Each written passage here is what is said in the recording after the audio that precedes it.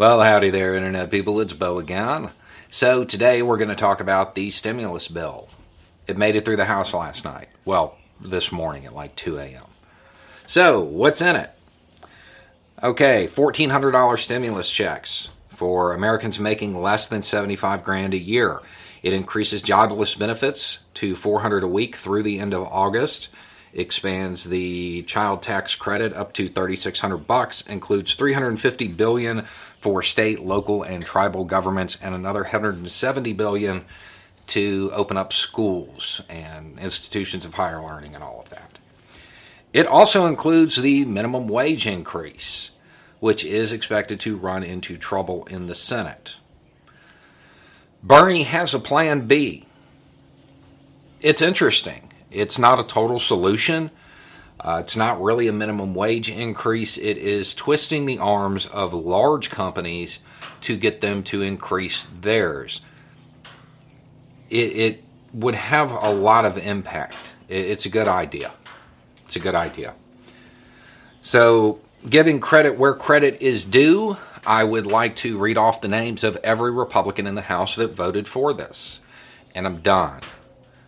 They all voted against it, every single one of them. Nay, nay, nay, nay, nay. All of them.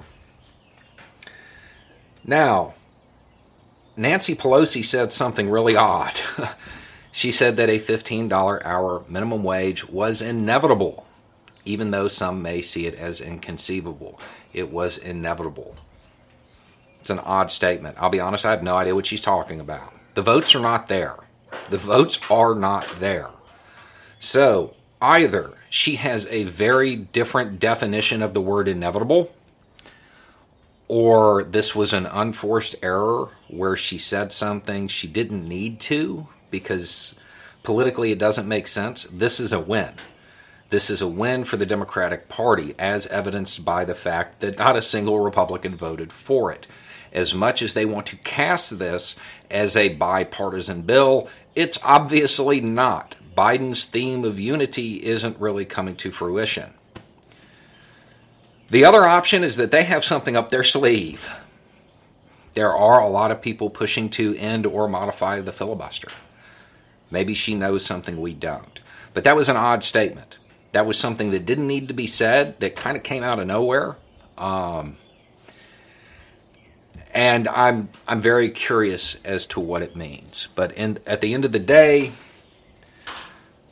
every Republican voted against helping out working families in the middle of all of this because, you know, as they said, they're not the party of country clubs, even though, like, the guy literally lives at one.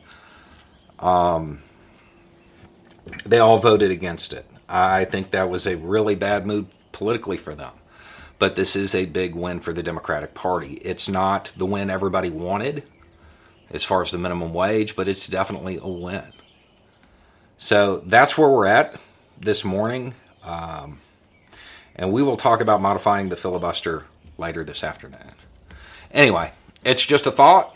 Y'all have a good day.